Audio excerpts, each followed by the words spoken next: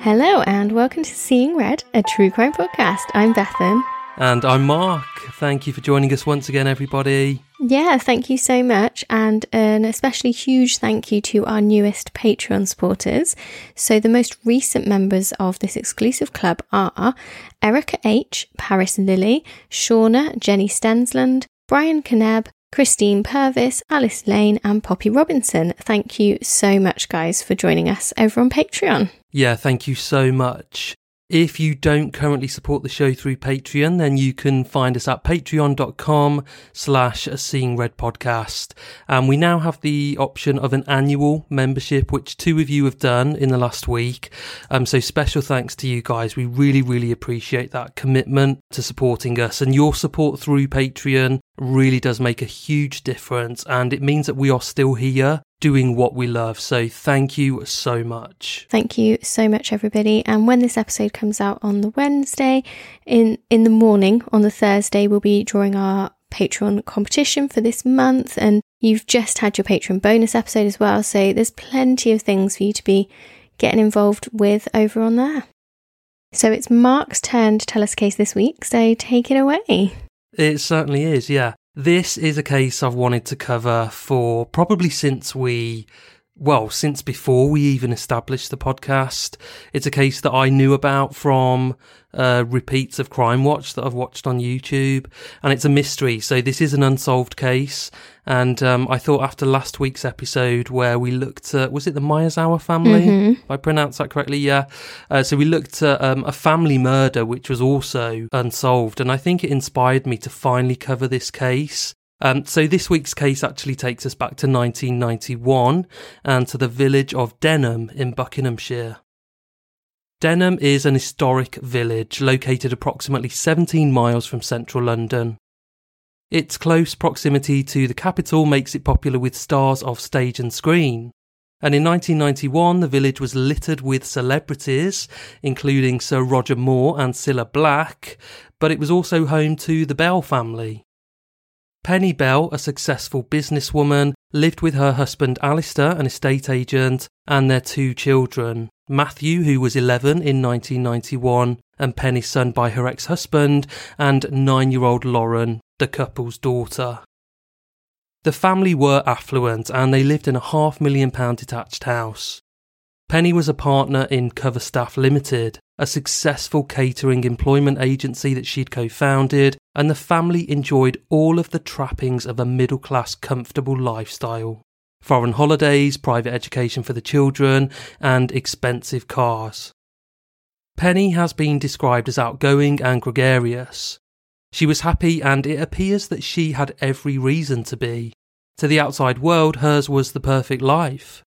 She had a loving husband, a successful career, and 2 happy, healthy children.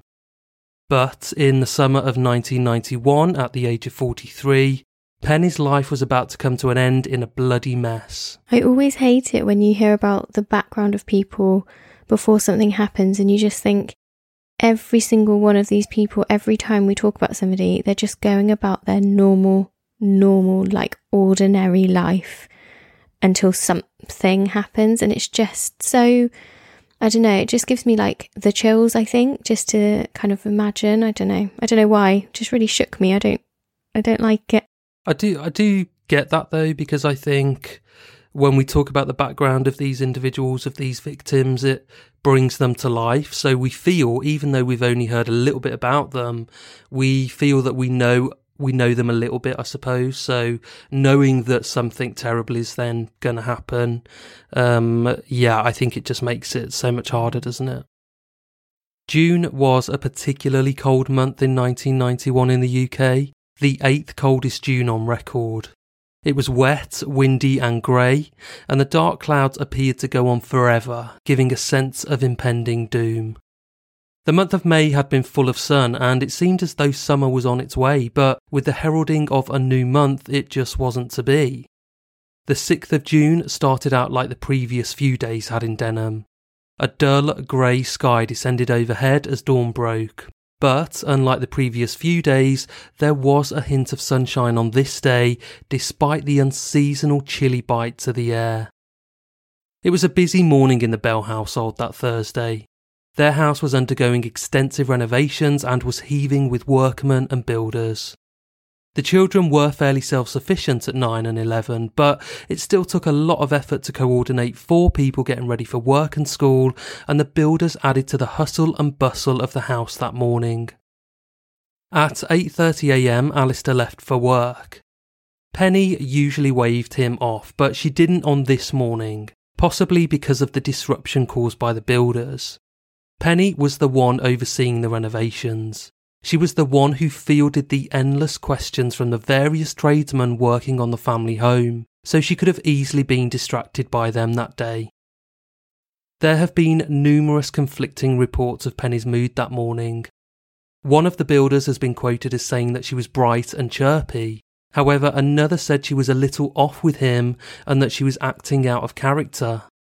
Furthermore, Alistair has been quoted as saying in the days leading up to that fateful Thursday that Penny appeared anxious, stressed, withdrawn even. Whatever the case, it was nearly the weekend, and after a busy week of commuting into and out of central London, Penny was no doubt looking forward to spending the weekend relaxing at home with her family. When the kids left for school that morning, Penny found herself alone in the house, with just the builders for company. She finished getting ready for work and spent time chatting to an electrician who was working on the kitchen, but she brought the conversation to an abrupt end, saying she had an appointment in just 10 minutes' time.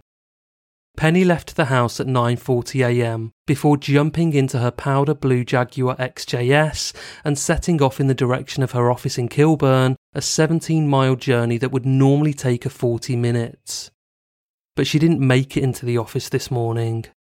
50 minutes after leaving home, Penny would lie dead in her car, slumped over the steering wheel, having been stabbed 50 times in a frenzied attack that would leave the interior of her Jaguar drenched in her own blood. What happened in the intervening 50 minutes has been debated over the decades, but in order to get anywhere near to solving this mystery, we must first go back in time further, to the Monday of that week. Before you go back to that Monday, I just want to say how cool her car is. That was a massively cool car in the early 90s, and I read reports that it was a £30,000 car. Wow. And that's like 30 years ago, so the equivalent now must be like 60, 70 grand. But really cool car. Yeah, if you've not seen one of those old vintage Jaguar XJS's, then definitely Google it, because they were definitely a fit car. And like you said, this is a case that you'd seen loads of times on Crime Watch and stuff. It's a case that I've definitely heard of, and it is just like the fact that we still, like, nobody knows what happened in those 50 minutes. That's what's so shocking. I know, honestly, it is baffling, and it's a bit like last week's case. The police have thrown a lot of hours at this, but there have been gaps in the investigation. So it is an intriguing case for sure. So it's Monday the 3rd of June. The start of a new week. Penny is stood in the queue at her bank waiting for the next available cashier. It's busy this morning, but then again it's always busy on a Monday. Had this been any other time, Penny would have come back later in the week when it was quieter. But she knows that won't be possible this week. She needs to withdraw a large amount of cash, and she has a very busy week ahead of her. Her diary is crammed with appointments, and she needs that money for Thursday. This is the only free time she has to make the withdrawal. As Penny gets closer to the front of the queue, she feels nervous. She knows she shouldn't be doing this. What if the cashier asks her a question about the withdrawal? After all, Penny needs £8,500 in cash. That's not a normal transaction. What's she going to tell her? That it's none of her business? Penny curses herself for not having prepared more. Desperately thinking of a plausible explanation for withdrawing such a large amount of money, Penny suddenly remembers the mess she left behind at home that morning. Of course, she's having building work done to the house. The builders need paying, that's it. That sounds plausible, she thinks to herself. But of course, Penny doesn't need the money to pay the builders. It's required for something much more clandestine. As Penny is called over by the cashier, she fumbles in a bag for her checkbook. She makes a check out to cash and signs it in front of the cashier. Despite Penny's last-minute nerves, the teller doesn't question her about the nature of this withdrawal. As the money is dexterously counted out before her, Penny marvels at the speed of the cashier. She's worked hard for this money, but right now it just doesn't feel real. It just looks like bits of colourful paper being banded together in bundles of 1,000. Maybe Penny doesn't want it to feel real. After all, in just a few days' time, this money is going to be handed over to another person for services rendered. The cashier stuffs the money in a large envelope, and Penny takes care to put it in a handbag before she leaves the bank. Holding her bag tighter than usual, she feels a wave of relief wash over her. That's the first task sorted. Now she can get on with the rest of her week and try to forget about her impending meeting on Thursday morning. So let's fast forward now 3 days to that fateful morning. What follows is based on eyewitness accounts and forensic evidence. Penny has been carrying the £8,500 in cash around in a bag all week. It will be a relief to finally hand it over. As she jumps in a Jag that morning, she's temporarily stunned by the radio silence. After a morning of getting herself and the kids ready, amidst the banging and drilling of the builders, the blaring of the television and the chatter of the children, Penny basks in the peace and quiet. I can't get over the fact that she's been carrying that £8,500 around in her handbag the whole week. Like, I know it's only a few days, but I get worried even just like with a bit of cash on me to walk through town to go pay it in or something. Like, that is crazy. Every time you put your handbag down, you'd be nervous. You would, yeah. If you think as well, this was 1991, so yes, £8,500 back then, you're looking at nearly 20 grand now. So this is a huge amount of money that she's withdrawn. It's approaching 10 a.m. now, and Penny is making her way along the A40 towards Kilburn. The sun has come out and the sky is blue. It looks like summer may be arriving after all. 20 minutes into a journey, now just 9 miles from her office, Penny pulls off the A40 and onto the A4127, known locally as the Greenford Road. This is not her usual route to work. A little while later, witnesses see a man sat in the passenger seat of Penny's Jaguar, and she appears to be in distress now. She's driving erratically along the Greenford Road, and a queue of traffic is building up behind her. She's cruising along at just 10 or 15 miles per hour. What's more, she has her hazard lights on and her windscreen wipers are going at full speed, despite it being a lovely sunny day. Fellow drivers beep their horns, but no one really pays any attention to what might be happening inside of the vehicle. As far as they're concerned, this is just an idiot driver who is in their way. A few minutes pass and Penny turns into Gurnall Leisure Centre car park. As she makes her way to a secluded area of the car park, she sees a driver coming towards her in the opposite direction. Both cars are driving slowly, and Penny can clearly see the man's face. She mouths, "Help me," at the driver, but he disregards what he's just seen and exits the car park. I'm sure we're going to go back to this guy later, I'm sure of it, but in case we don't, he's the bit of this case that has always stuck with me. I just don't understand why why did he not take it seriously? I don't know if we go back to him specifically, but we do go back to some other eyewitnesses who saw Penny en route to this leisure centre, clearly in distress, and they didn't do anything. So yeah. It is called something. It's a psychological behaviour that humans demonstrate. I'm sure this guy as well didn't go to the police for weeks or something like that as well. I don't know, I just find him so frustrating. I think you're right. I think this guy, out of any of the eyewitnesses, didn't come forward for 6 months, which is weird. But I'm sure it wasn't him. No, not at all. Not at all. It's just weird. It is weird, but how awful for him that he has to live with that, knowing that had he done something, then Penny's life would be saved. And it reminds me of Debbie Lindsley, the woman who was murdered in the train carriage, and she could be heard screaming, and people in the carriage next to her couldn't see, but they could hear what was happening. Well, they were too scared to pull the train thing, weren't they, in case they got a fine? Yeah. But yeah, it's just crazy, isn't it? Yeah, and we've had these debates before a lot. How far would you go if you were in that situation? And I know that The Debbie Lindsley episode prompted a lot of discussion from our listeners, and we had a lot of comments and debates around what we would have done in that situation. And it was pretty much split 50-50, I would say, between those that would have reacted and done something and those that wouldn't. So Penny parks a car in front of a high hedge which surrounds the car park, and it also blocks the view of the front of her car. The man sat beside Penny now leans over and stabs her repeatedly with his right hand. Penny fights for her life and receives several defensive stab wounds to her arms. Her beautifully manicured nails have all been ripped off in this desperate struggle for survival.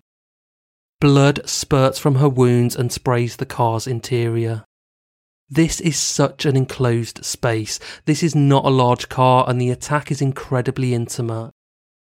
The smell of Penny's blood permeates the air, and as if high on its scent, her attacker leaps out of the car and around to the driver's side, where he opens the door before continuing to stab Penny repeatedly. Jesus.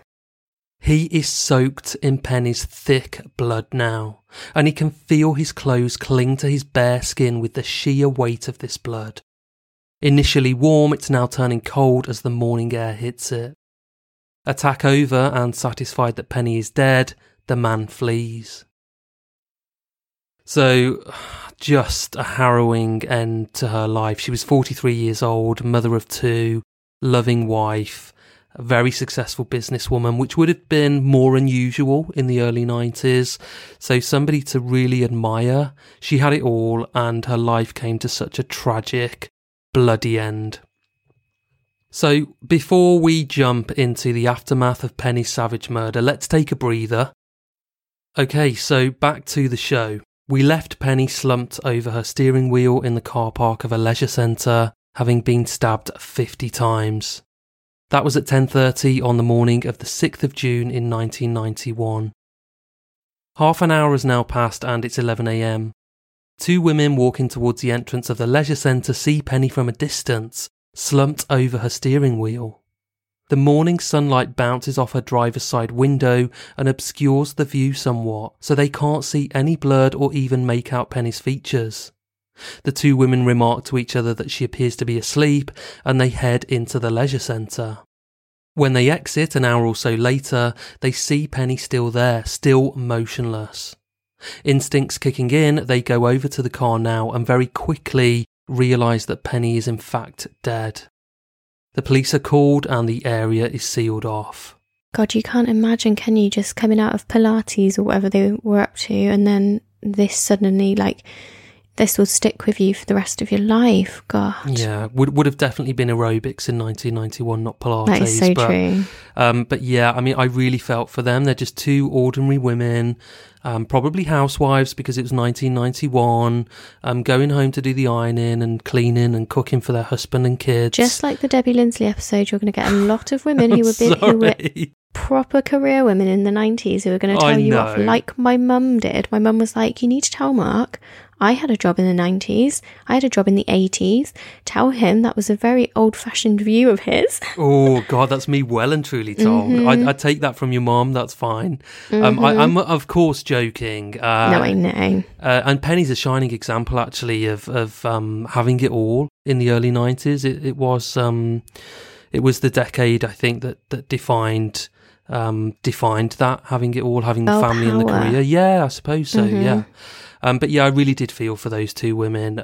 It would have been an absolutely horrific sight that greeted them. I think to just discover a dead body is harrowing as it is, but to discover one that's obviously the victim has been the subject of a violent attack is something else. It's something that will haunt you forever. Mm. Penny's daughter Lauren remembers waiting at the school gates that day. All of the other children had been picked up apart from her. She remembers running home and seeing her dad at the front door of the family home on his knees. She knew immediately that something had happened to her mum. Alistair explained to his 9-year-old daughter that her mum's car had been found, that someone was in it, and that person was not very well. He said they didn't know if that person was mum yet, so they had to hope and pray that it wasn't her. After a sleepless night, Alistair was taken by the police to identify the person found in the car, and of course it was Penny. Lauren remembers him coming home and seeing this usually towering pillar of strength reduced once again to his knees, telling her that it was her mum. The police investigation into Penny's murder was led by Detective Superintendent Brian Edwards, who made extensive use of the media in appealing for information. Penny's husband Alistair was questioned and of course treated as a potential suspect in the early stages. After all, he'd been the sole beneficiary of his late wife's estate, which had included a £200,000 life insurance policy. You always are going to look at the husband first. I think that's just sensible, isn't it? Yeah, this is textbook. Of course you're going to go there. And yeah, during hours of questioning, Alistair informed detectives that he was bisexual and that he'd been in a relationship with a man for 11 years before he got together with Penny. And although Alistair didn't shout about his sexuality from the rooftops, he hadn't kept it secret from Penny either. On the contrary, Penny was friends with Alistair's ex and knew of the relationship before she'd even got together with Alistair. The man he was in a relationship with was even invited to their wedding. Really shows you what Penny was like as well, doesn't it? Like, yeah, she's just so accepting. Totally, and that's in real stark contrast to the police, because this made them really suspicious. And of course, this was 1991.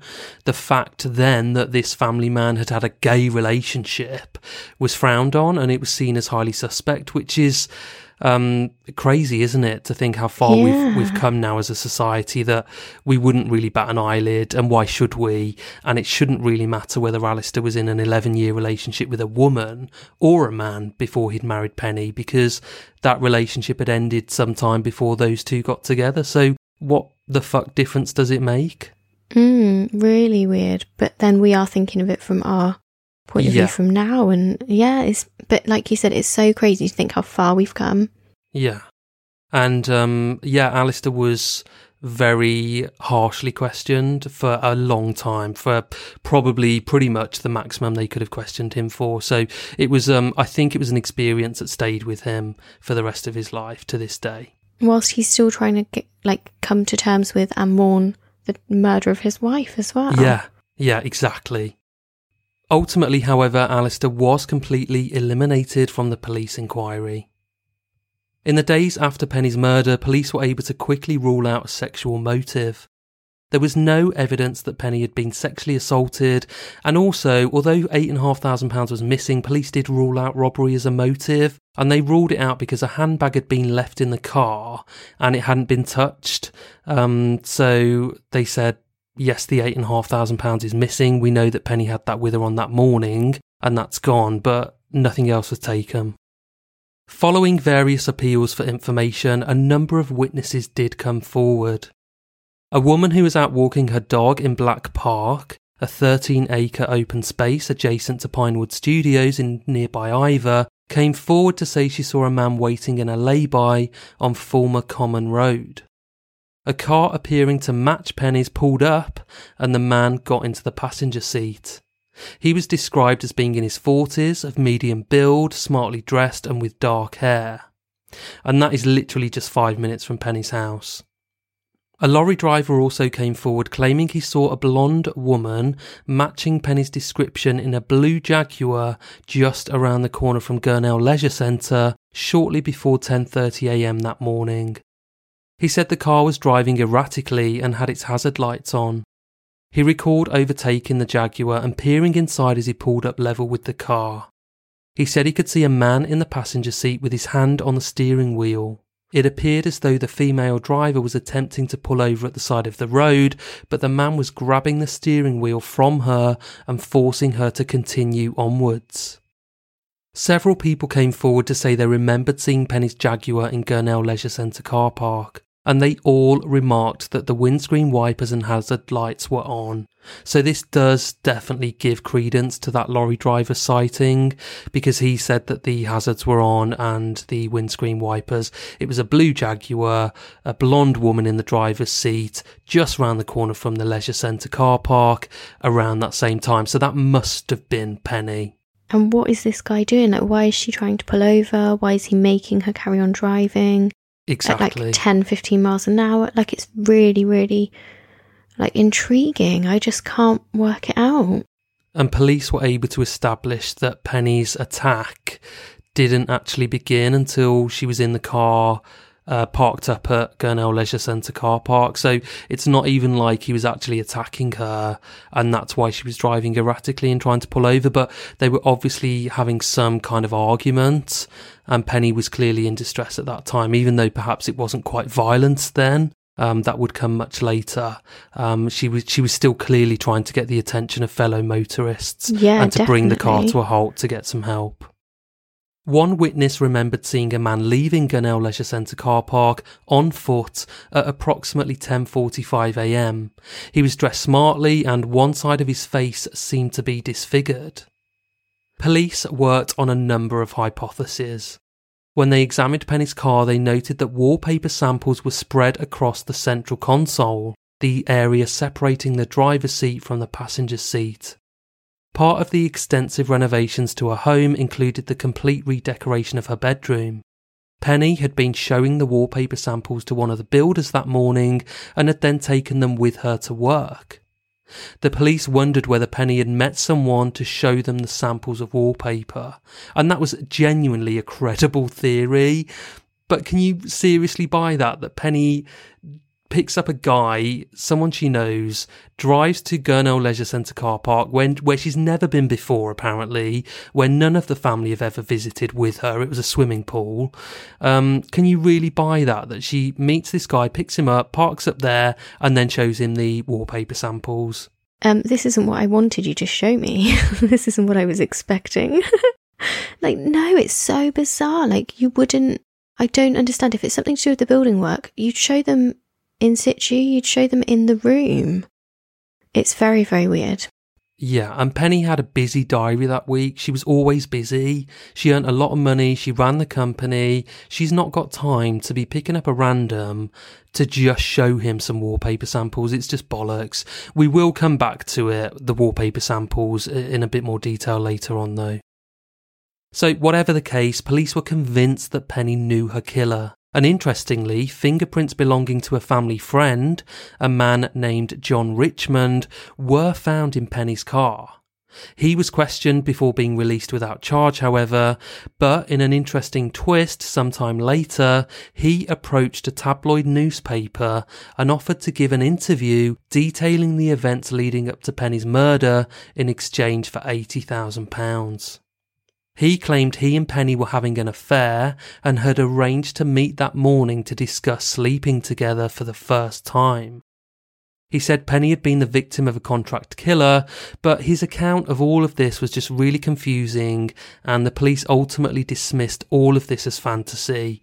And in the latter part of the episode, we will come back to this guy and talk about this being a potential theory in Penny's murder. So by the following year, 1992, for those that can't do maths, 4,000 people had been questioned and thousands more witness statements had been collected, but detectives were no closer to finding Penny's killer. To this day, her murder remains unsolved, and I wanted to spend some time now talking about the theories surrounding this case. This is so interesting, and the Isn't way it? you've kind of introduced this, I knew the case, but I just feel like now I really know it. Does that make sense? I feel like I know her a bit better and stuff. It's really, really intriguing. I think we've had more of a glimpse into her life and her circumstances. So we know Penny had withdrawn the sum of £8,500 in the days before her murder. And this money was definitely in a handbag on the morning of her murder because her daughter Lauren remembers seeing it there. On the Crime Watch reconstruction I saw, it shows Lauren, Penny and the children's nanny at the breakfast table that morning, and Lauren peers inside her mum's handbag and sees an envelope, and like the inquisitive 9-year-old child that she would have been, she went to pick it up and her mum said, "Put that back where it was, there's a lot of money in there." So this is corroborated by Lauren, but also by the children's nanny as well. So that goes to show, though, at least that she wasn't trying to hide that she had that money. Yeah, I thought that. That feels like to me. Yeah, and also Lauren has been interviewed much later on as an adult, and she said that actually it wasn't unusual for her mother to withdraw large sums of money. And don't forget, Penny was a businesswoman, so that's quite normal. Don't forget, this is 30 years ago. We dealt with cash a lot more then than we do now. So yeah, I don't know. But yeah, she wasn't necessarily trying to hide it. And of course, we'll come on to this in a bit more detail shortly. So we have to ask, with this money having disappeared in a bloody carnage that it was Penny being blackmailed over something? Her husband was bisexual, certainly not something to be ashamed of now, but as we said back then, it could have been seen as embarrassing. Was a figure from the past threatening to expose this quote-unquote dark secret? I feel like if that was the case, though, she'd probably go to Alistair, not knowing them very well, but I imagine that she would have gone to him and he would have known something about it. Yeah, I think I totally agree. Why would she not tell him? Absolutely. Mm-hmm. We have to ask also, did Penny have other skeletons in her closet that someone was threatening to expose? That could have been the case. Another possible theory is that Alistair was having an affair and refusing to leave his wife. Did Alistair's lover kill Penny? Of course, we have to look at whether Penny was having an affair as well. John Richmond, the family friend whose prints were found inside Penny's car, claimed they were after all. Not a lot is known about this guy, but we do know that the police eliminated him from their inquiries fairly quickly, which makes me think they must have been confident that he had nothing to do with Penny's murder. But I don't know. What I will say here is, in the interviews I've seen where Lauren has spoken about her mother's death and who could be responsible, she's very non-committal, which of course is understandable, but she does say towards the end of one interview that I watched that she believes definitely her mother knew her killer, and that also Lauren says, I think I have an inkling of who it is, but I don't know, so I can't say, which is really interesting. Wow. So I know, so does she suspect that it was this guy, John Richmond? Because she would have known him as a family friend as a young girl, and then to carry on growing up without her mum around, but potentially this John guy still in the family's life, maybe not. Yeah, really interesting. Yeah. And I definitely agree with you and with her. Like, this does feel like she definitely would have known him to be in the car with him and that sort of thing anyway. But also it does just feel very intimate. Like, she's pulled over and parked up. Yeah. And I don't know, it just feels like she knew him to me. I agree. I think Penny definitely knew her killer. I think she knew him intimately. I'm not saying that they were in a sexual relationship, but I think it might have been a relatively intimate relationship. And I think the nature of her murder backs this up. She was stabbed 50 times in a very confined space. And although there was no evidence of sexual assault, there is perhaps a sexual element to the way in which Penny was killed with the stabbings, because there is a link, really, isn't there, between that and penetration. Mm-hmm. I'm convinced that it was Penny who was sighted by the dog walker in Black Park picking up that smartly dressed man. I'm convinced he is the man that killed Penny. Who he is and why he did it is the tricky part. I think Penny could have been having an affair with him. Maybe that affair had ended and he was threatening to blow her family life apart by revealing all to her husband unless she paid him off. The money Penny withdrew from her bank was withdrawn from a joint account she held with her husband. So some people have said if Penny was acting in secret, why would she have withdrawn this money from a joint account? But I don't buy that. Penny was a successful businesswoman. She was probably the one in charge of the household finances, so although this was a joint account, I think it may have just been a joint account in only name. I doubt Alistair, her husband, had anything to do with it. I do struggle with the amount though. £8,500 is such a specific amount. Why not £8,000, or why not go the whole hog if you're blackmailing someone and ask for £10,000? After all, Penny would have been good for the money. Regardless of the amount, I do think that Penny was being blackmailed, and the only plausible explanation for me is that this guy was threatening to tell her husband something that she didn't want him to tell. Yeah, do you know what? I've got to agree with you. I think it's some sort of blackmail. It just doesn't feel like it would be to do with business, because she's successful, I doubt that she'd have to do anything behind the scenes. And it just sits weirdly with me that she would take the money out and then carry it around with her with all these plans to go and meet this person. It's just the fact that she's not keeping it secretive seems a bit odd to me, because at any point someone might question what the money's for. But then she might just have a good answer, because like you said, it wasn't unusual for her to have that money in cash. So yeah, it's such a difficult one to try and untangle.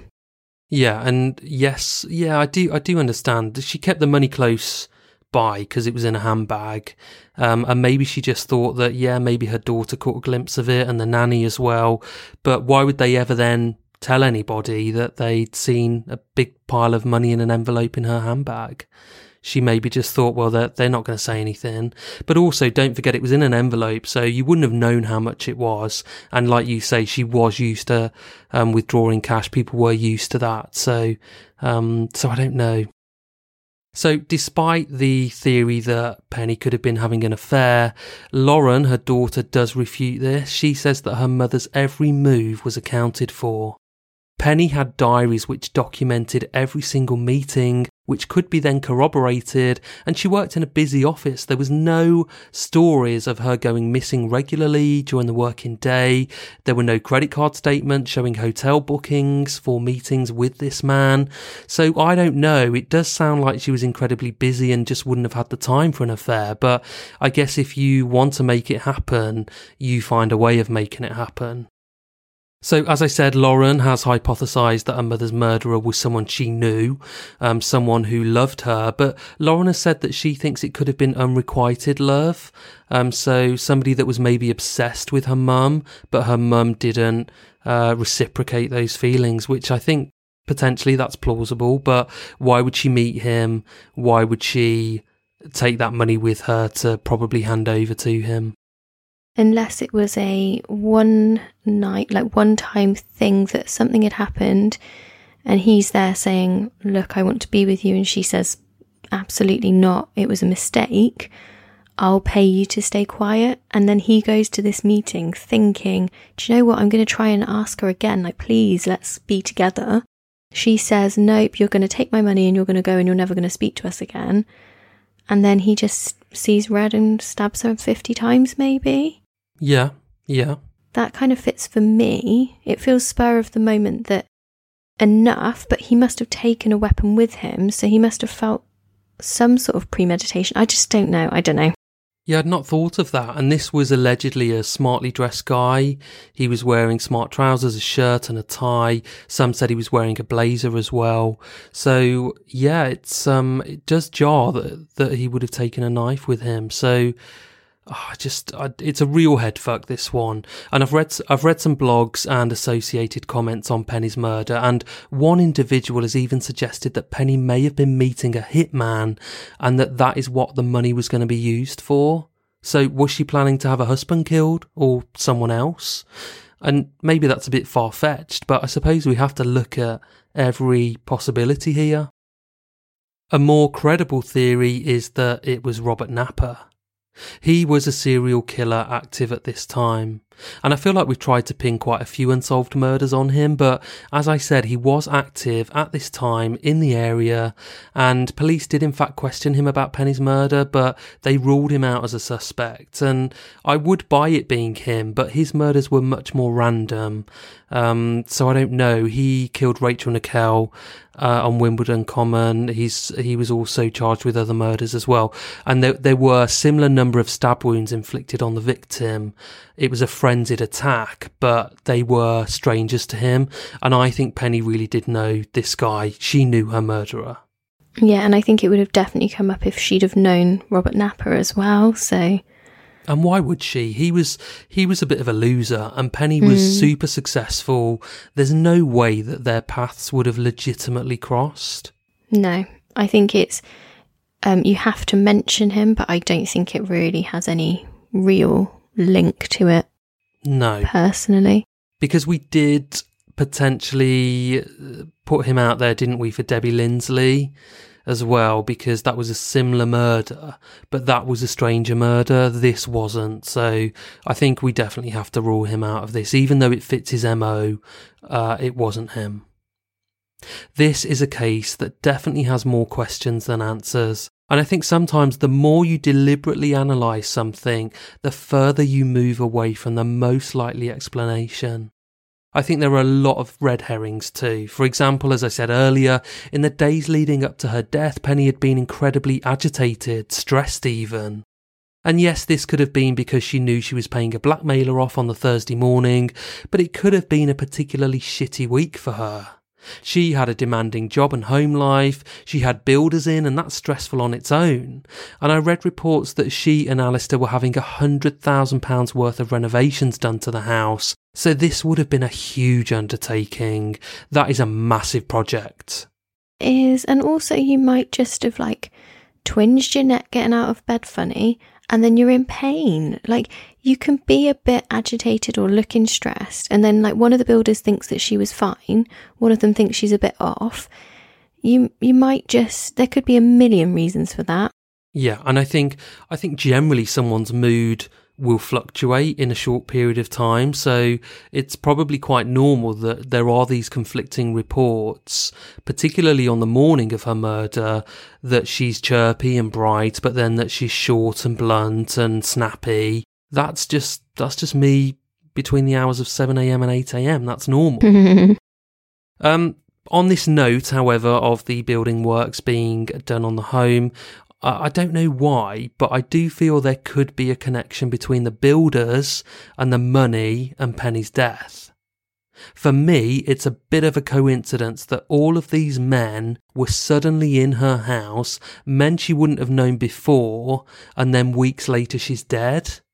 And there were 20 builders working on the house, so there were lots of people that she'd not previously come into contact with, but had then quite quickly, I suppose, built a close relationship with. Was she withdrawing the money to give to one of the builders? Maybe not for works being carried out on the house. Maybe it was a loan. Maybe she had been fed a story and wanted to help and was then murdered so the money didn't have to be repaid. I don't know, again, it's probably a bit far-fetched, but I do have a question mark over these builders, and we know for a fact that that money that she withdrew was not to pay the builders with. Maybe this kind of could fit in with my theory as well, potentially something happened between her and one of the builders, and he's then the reason she's a bit snappy with one person is because he stood next to the guy that but I don't know, but he wouldn't be really well dressed if he was already at her house being a builder. I don't know, but potentially this could have been the person that could have been the reason why she then needed to pay someone off to be keep quiet. Yeah, it's plausible, as are a million other theories, I think. And why was the wallpaper found on that central console? So, as I said, the police did think that perhaps Penny had met with somebody to discuss the wallpaper samples and get their opinion, but they did eventually believe that Penny's killer may have laid the wallpaper samples there on that central console to give that impression that this was a planned meeting between Penny and some kind of fucking wallpaper specialist. But again, it's still not plausible that the killer would have done that to throw them off the scent. It's just bollocks. But equally, this wallpaper was neatly laid out on that central console between the front passenger seat and the driver's side, and it was still laid out there. I just don't understand that. And if that is the killer laying it there to make it look like that, that's someone who knows what's going on in her private life, that she's having her house redone. That's very true. Not that it's necessarily a private secret, but for example, I wouldn't really know if my post lady was having her house redecorated, but I might know if you were. So it could be maybe that this person is a little bit closer to her than, and that does fit in with the fact that she was in the car with him. Yeah. Again, it's just, you just can't make sense of it. And most intriguingly of all, how did the killer get away? Did he have a car in the car park? He must have been absolutely covered in blood as well. Exactly. He would have been covered in blood. And don't forget, we have that sighting of a smartly dressed man leaving the car park on foot very shortly after police believe Penny would have been murdered. So was that him? Because we also have the sighting of the smartly dressed man who was most likely, let's be honest, getting into Penny's car earlier that morning. So was that him? And I did wonder, because the witness had said he seemed to be disfigured on one side of his face, was that actually blood obscuring part of his features and the witness couldn't almost take it in, and that's just how it manifested in terms of her explaining it inside her own head? Again, far-fetched. I don't think the killer would have got away on foot, because you are right, Bethan. He would have been absolutely drenched in Penny's blood. There's no way that he could have got away on foot. So he must have had a car parked up in that car park, probably very close to Penny's car, because it seemed as though he was directing her and telling her where to drive and then most likely where to park. So it probably was very close by. But again, if this guy had got into the car at Black Park, which is about 20 miles away, into Penny's car at that wood, why would he already have a car parked up? Maybe he just planned it all, I suppose, and had parked that the night before. That's plausible. Yeah, I just don't know. And you're taking a big risk, because not only does he stab her inside the car, but he then gets out of the car, goes round to the other side, stabs her some more, and then potentially either flees on foot or gets into a car. There are so many opportunities for someone to see you either in the middle of stabbing her or in the minutes and seconds afterwards. So whilst it feels planned in the fact that he had the knife with him and that sort of thing, it's also not very planned, because that's really risky. It's so risky.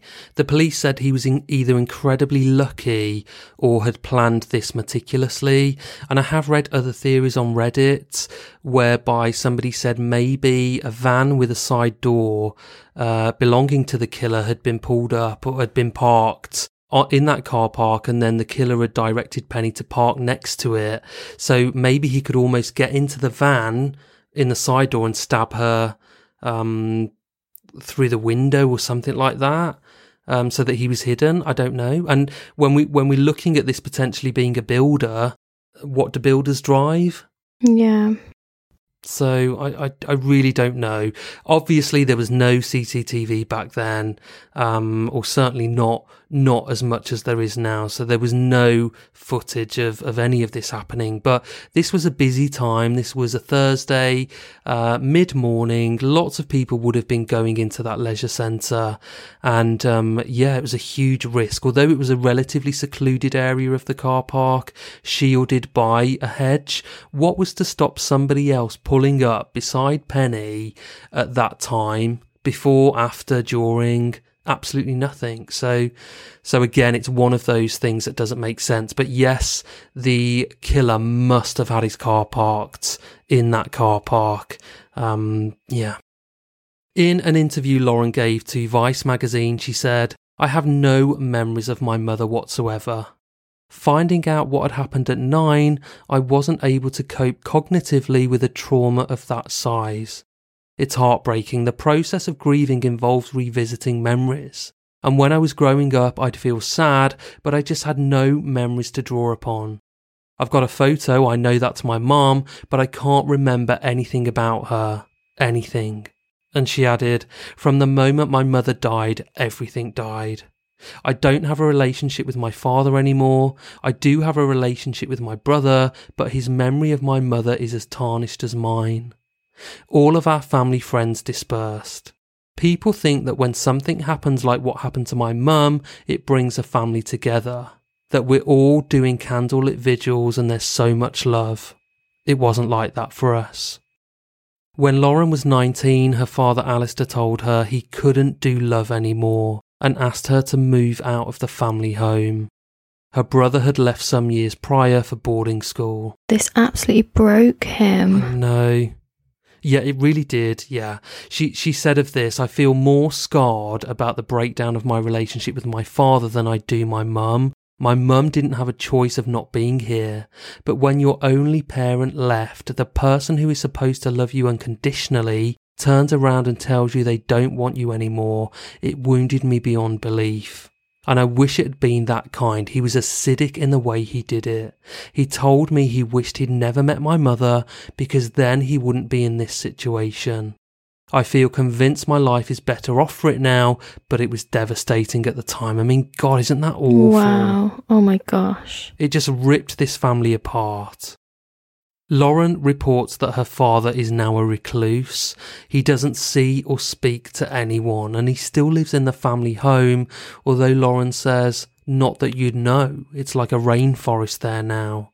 So it's obviously very unkept, and it makes me so sad for Lauren, because if you watch any of her interviews, she is so eloquent, and I think her job is like head of customer services for something. So she's gone on and had this amazing career, and she's had a lot of counselling and worked through this and come out the other side, this amazing woman that Penny would have been so proud of. But the fact that her dad just could not move forward is just tragic, because it just ruined that relationship.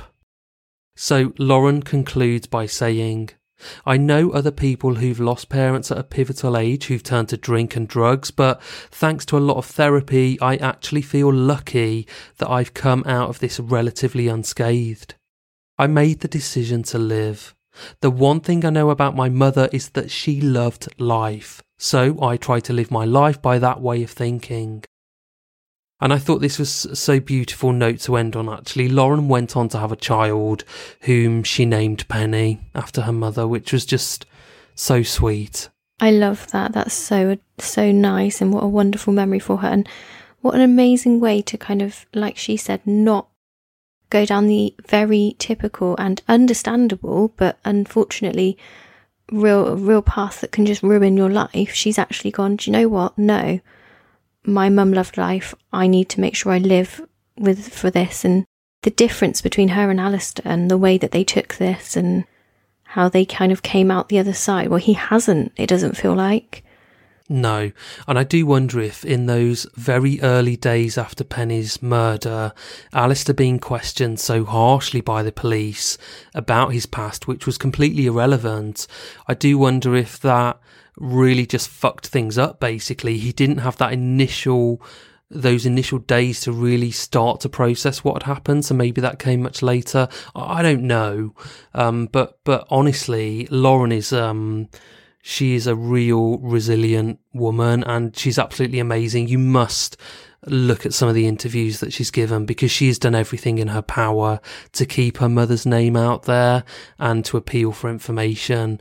And so sadly, nearly 30 years later now, this is still unsolved. But I do think it was so interesting that Lauren said in, I think it was a Donald McIntyre documentary, which she'd absolutely collaborated with, that she said she wouldn't be pushed, she wouldn't allow herself to be pushed on what happened, and she made that clear.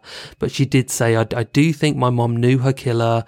I think it was an unrequited love, that her mother didn't love this person in the same way that they loved her, and that she has an idea of who it could be, but it's just an idea, and therefore she can't discuss that any further. So just so incredibly sad for her, but what an inspiration that she came out of it the other side and lives each day as her mum lived her life in her first 43 years.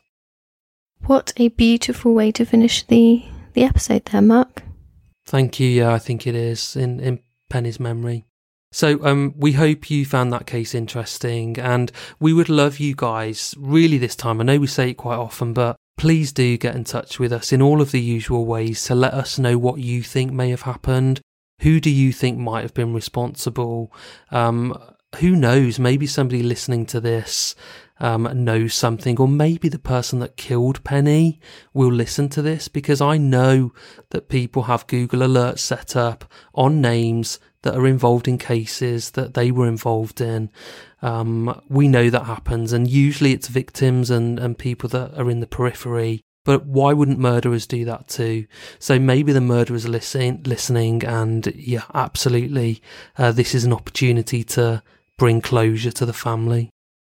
So, on that note, find us in all the usual places. We're on Patreon, Facebook, Instagram, Twitter. We're also on YouTube. I think we've got nearly 500 subscribers now, which is absolutely amazing. Yeah, it's definitely growing that community. It's wonderful. It is, yeah. I love seeing notifications saying people keep subscribing. So it's a different way of us reaching people that wouldn't ordinarily listen to a podcast. But you do, Bethan kind of handles it all, and you do accompany the audio with lots of different photos, don't you? So it's an interesting way of bit different. Of listening to and seeing those involved. So do find us on there. But until next time, we will see you next Wednesday, guys.